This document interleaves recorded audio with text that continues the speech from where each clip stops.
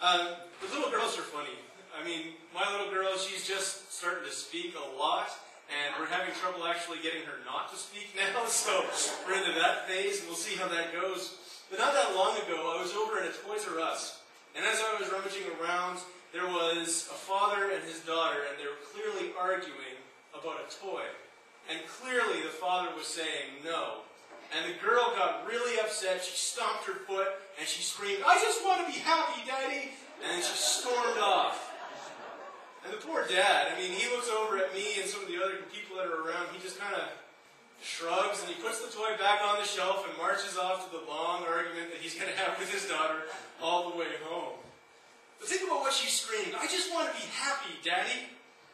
I mean, that's a pretty telling statement, isn't it? That's kind of a sign of our times. It kind of sums up the way we think.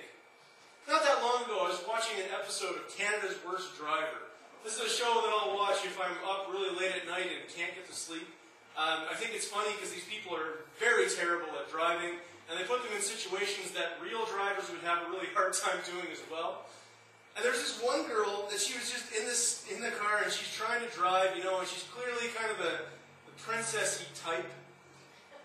And she's sitting there, and every time she makes a mistake, she gets a little bit more and more mad until she gets so agitated that she just screams, "This isn't making me happy!" And she quits.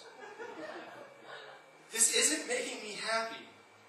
I can't tell you how many times in the last few years in conversations and in counseling sessions and all that stuff, this word happiness comes up to the forefront. How we define our reality by how happy we are. And happiness has become the measure for whether or not the world is right. Hasn't it? Do you find this is true? And, it seems to have built all the way up to this point. Years ago, nobody talked about being happy in life, say for like the American dream, right? The pursuit of happiness. But it didn't dominate our conversations. It didn't dominate our feelings. Now, don't get me wrong. This is not a sermon about not being happy, okay? I like happiness. I like being happy, and I'm sure you enjoy being happy as well. So let's just put that out there right now. I'm not against happiness. But what happens when happiness becomes our hope? You see, in 1 Peter, Peter the Apostle, he tells us something about hope. Look at this, chapter 3, verse 15, 1 Peter. "But in your hearts, revere Christ as Lord. Always be prepared to give an answer to anyone who asks you, to give the reason for the hope that you have. But do this with gentleness and respect." Now, if you've been a Christian for a while, you've probably heard this verse in some form or another. And this is a wonderful verse telling us about how to share our faith, how to approach people with the hope that we have. It talks about gentleness and respect. It talks about doing it in reverence to Christ, not doing it out of an argumentative tone, which is wonderful and a great message. But I'm curious, if I came to you right now and I asked you to articulate the hope that you have, what would you say? What would you say? What exactly are we hoping for? There's a movie some years ago, and in it, one of the characters was dying of cancer, and she, to defend her position in life, said, "I just think God wants me to be happy." And that's what she said. And while that in itself is not wrong, what does that really mean? What is it that she was hoping for? Every once in a while, movies come up that articulate these questions really, really well. I'm going to show you a trailer for a movie. Now, I'm not suggesting that this afternoon you go out and rent this and watch it. I'm not suggesting that the theology in this movie is correct or incorrect for that matter. I just want to show you a question that people have. Did you run the tape? Mommy, yes, Colin. Did you know I have a sister? You didn't know that Cassie's your sister? No, I have two sisters. You had a baby on your tummy, didn't you? Daddy told you I had a baby on my tummy. In heaven, this little girl came up to me. She told me she died in your tummy.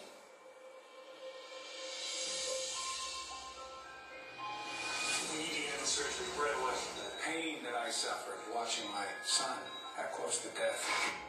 We're in trouble here. He's much worse. Will you call some friends and pray for him?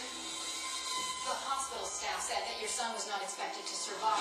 He used the word miracle. Your son had a near-death experience. He saw things that I can't really explain. I lifted up and I looked down. Mom was in one room, you were in another room yelling at God. He's been out there staring for hours. Is something wrong with Colton? Why do you say that? Sometimes he says weird things. I've been here. I don't think we've been here before, Kyle. You're a grandpa named Pop, right? He died when I was about your age. He's very nice. You saw my grandfather? Where did you see him? In heaven? Is this him? Is this the man you saw? No, in heaven everybody's young. Is this him? Yeah, that's him. That's Pop. Honey, did you punch a kid in the nose? Feeling like you love Colton. Is he gonna get a spanking? Heck no. She's gonna teach you to hit without hurting your knuckles. I won't believe him. But everything he talks about is impossible. You saw heaven? What does it look like? It's beautiful. We all want to be supported, but we can't have our town turn into a circus. We don't believe me, do they? Some people might be afraid of this. Don't we think we need to be talking about this guy? Do you think my son went to heaven? He told me everything was alright. He's making a difference. Haven't we already had a glimpse of something?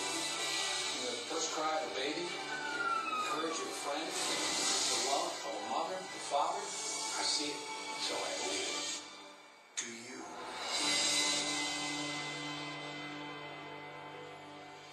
All right, the title of the movie is Heaven is for Real. Let me ask you this. What question was that movie asking? Shout it out if you think you know. Is heaven real? Yeah, that's right in the title. What happens after we die? What is heaven going to be like? People are desperate to know the answer to this question.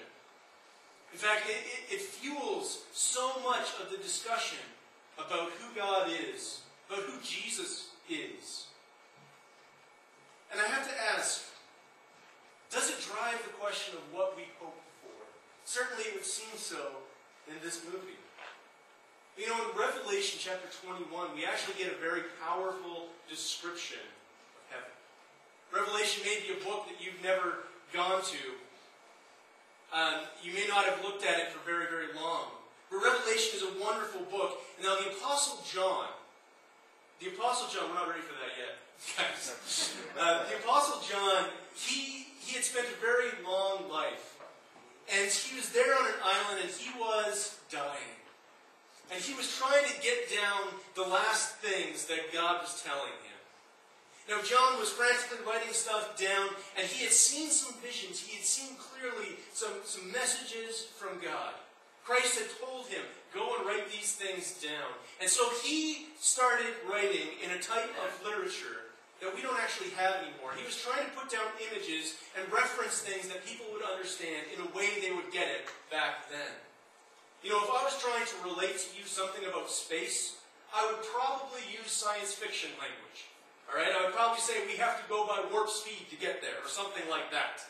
All right? In a few hundred years, when they don't have science fiction anymore, because everything is real, I guess, science fiction language won't make any sense to people. The same thing happens here, okay? They had this apocalyptic literature. And it's not unique to the book of Revelation. It's actually all over Scripture. And in fact, there's other books that are written outside of the Bible that are apocalyptic in nature.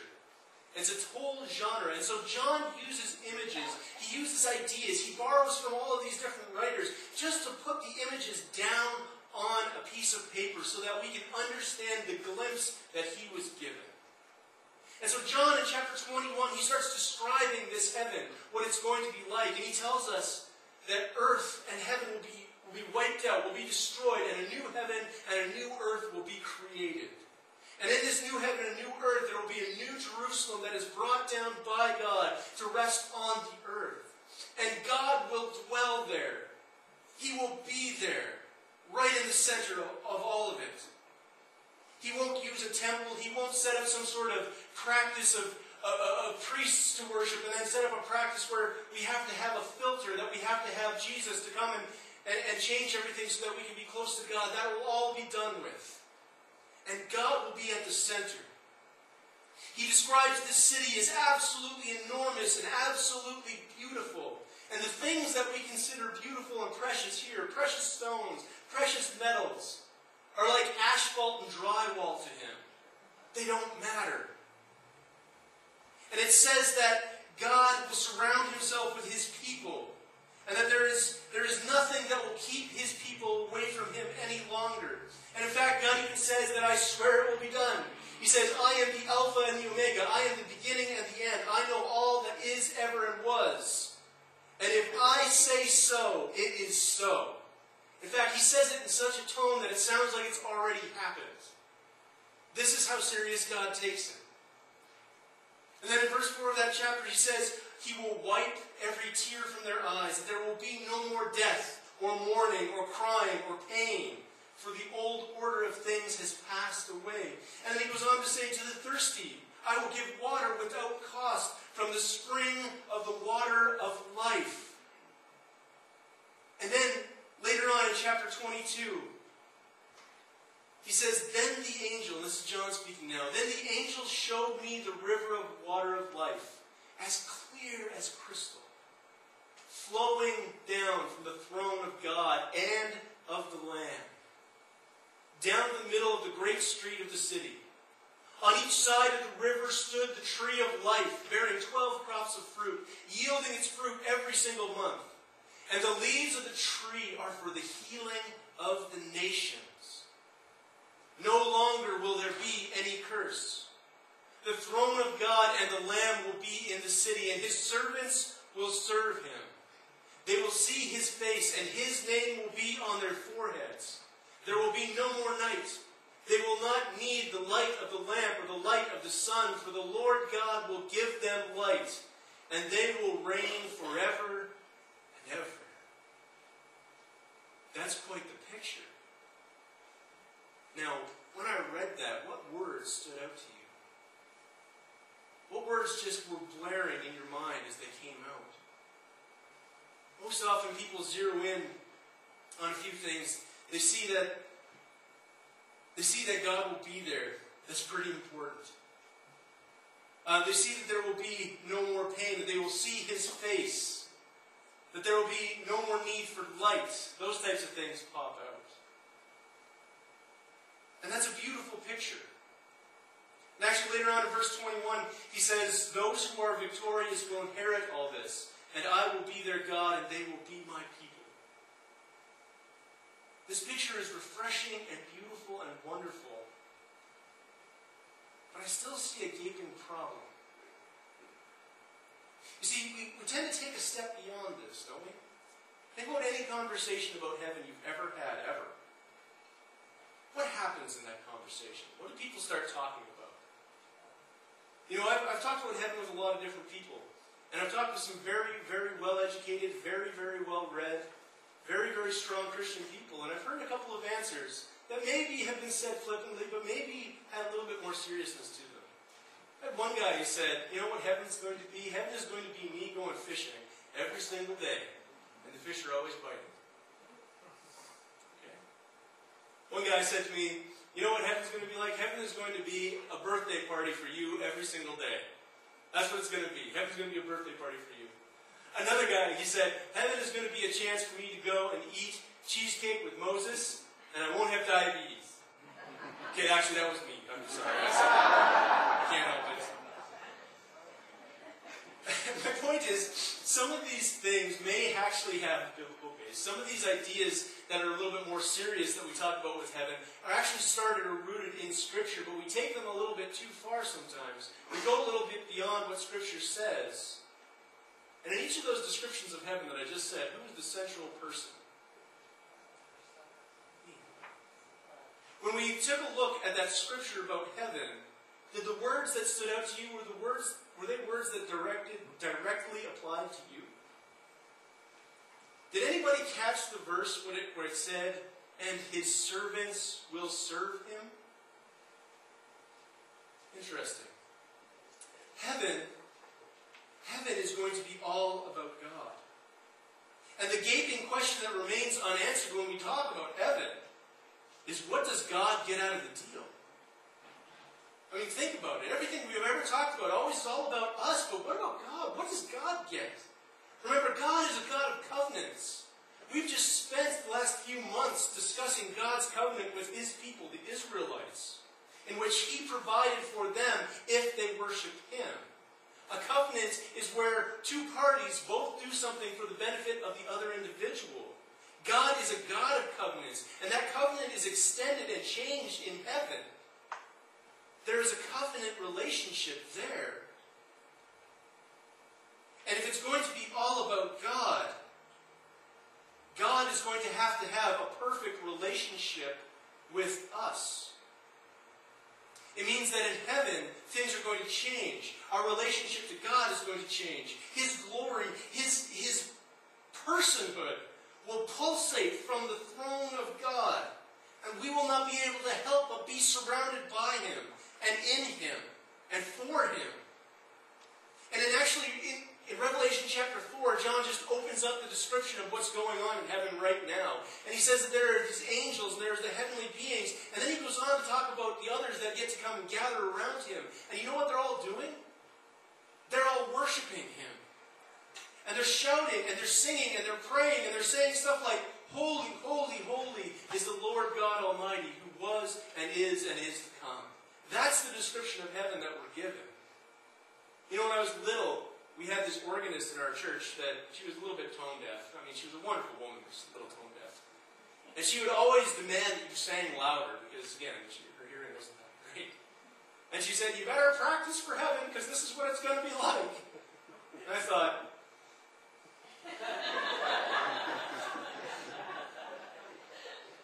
you know, we understand worship by our worship experience, and my experience to that point had not been that good. Perhaps I had an incorrect view of what worship was.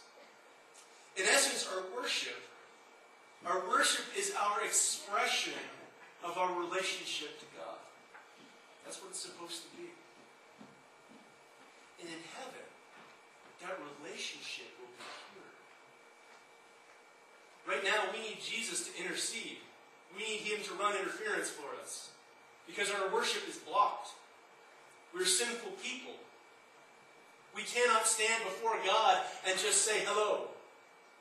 Because we're sinful. We need Jesus to come and to deal with our sin so that our communication with God can be true and be pure. In heaven, there will be no need for that. Our worship will become true and pure.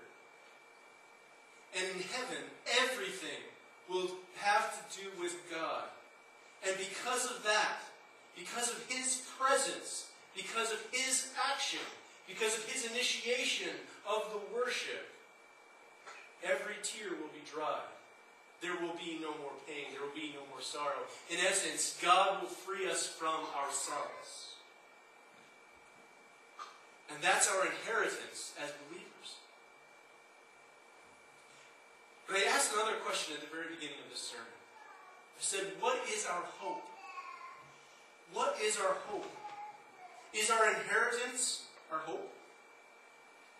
You know, when my parents die, many, many years from now, hopefully, when they die, they're probably going to leave me a small inheritance.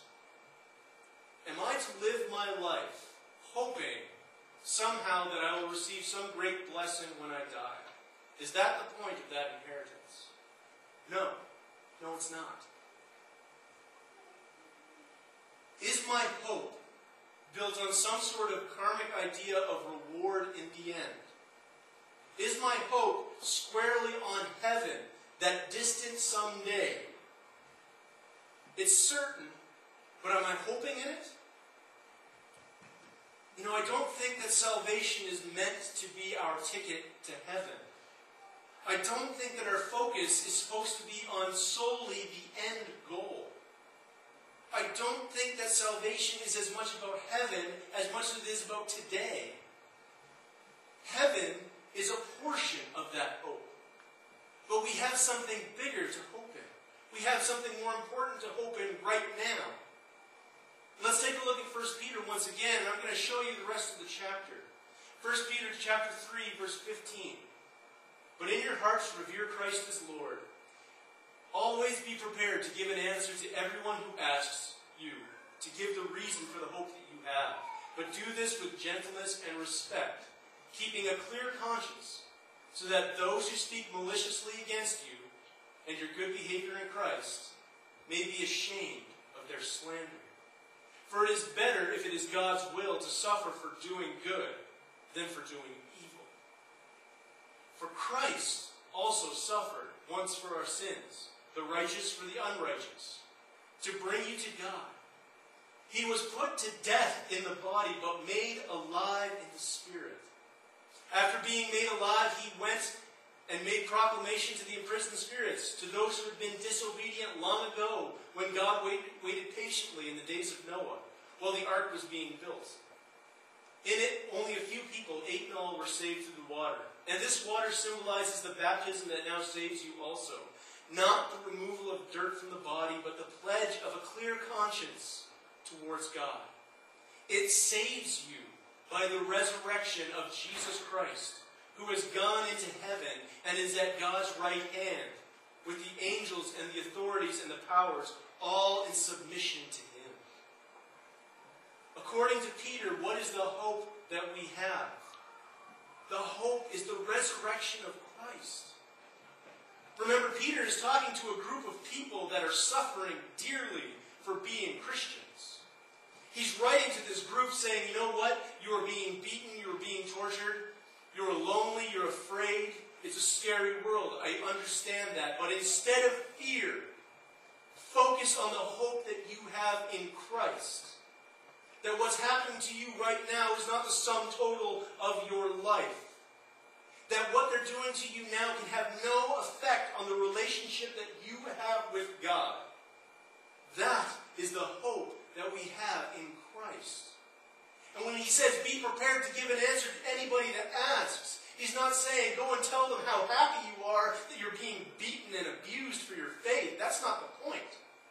He says, go to them and say, you can't touch me, and this is why. That what happens in the body is not what happens to our lives.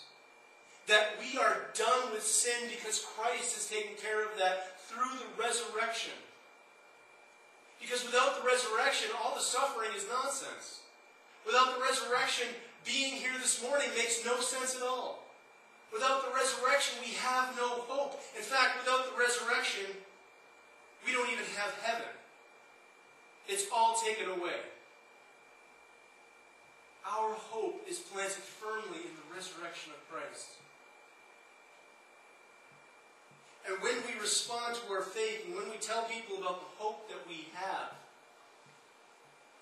it's about telling them, I live this way because I have a Savior who's died for me. I live this way because I know my sin is dealt with. I live this way because I am free, knowing that God has me, that I am with God, and nothing in this world can separate me from that love, which is in Christ Jesus. The happiness that we experience is a byproduct of that. Happiness is not the goal. Heaven is not the goal. The resurrection is the goal. Would you please pray with me? Lord, what a great mystery you are. God, you promised us so much. You've promised us of this life that is full. You've promised us a life of adventure, and God, that can take us into some scary places. But Lord, I pray that we will understand the hope that we have in you. I pray that we will be able to grasp what it is that has actually happened for us. That we are free from sin because of you. Lord, help us to share that with other people. Help us to grasp that hope and give it to others so that they too can experience the hope of the resurrection. We love you very much, God. In Jesus' name.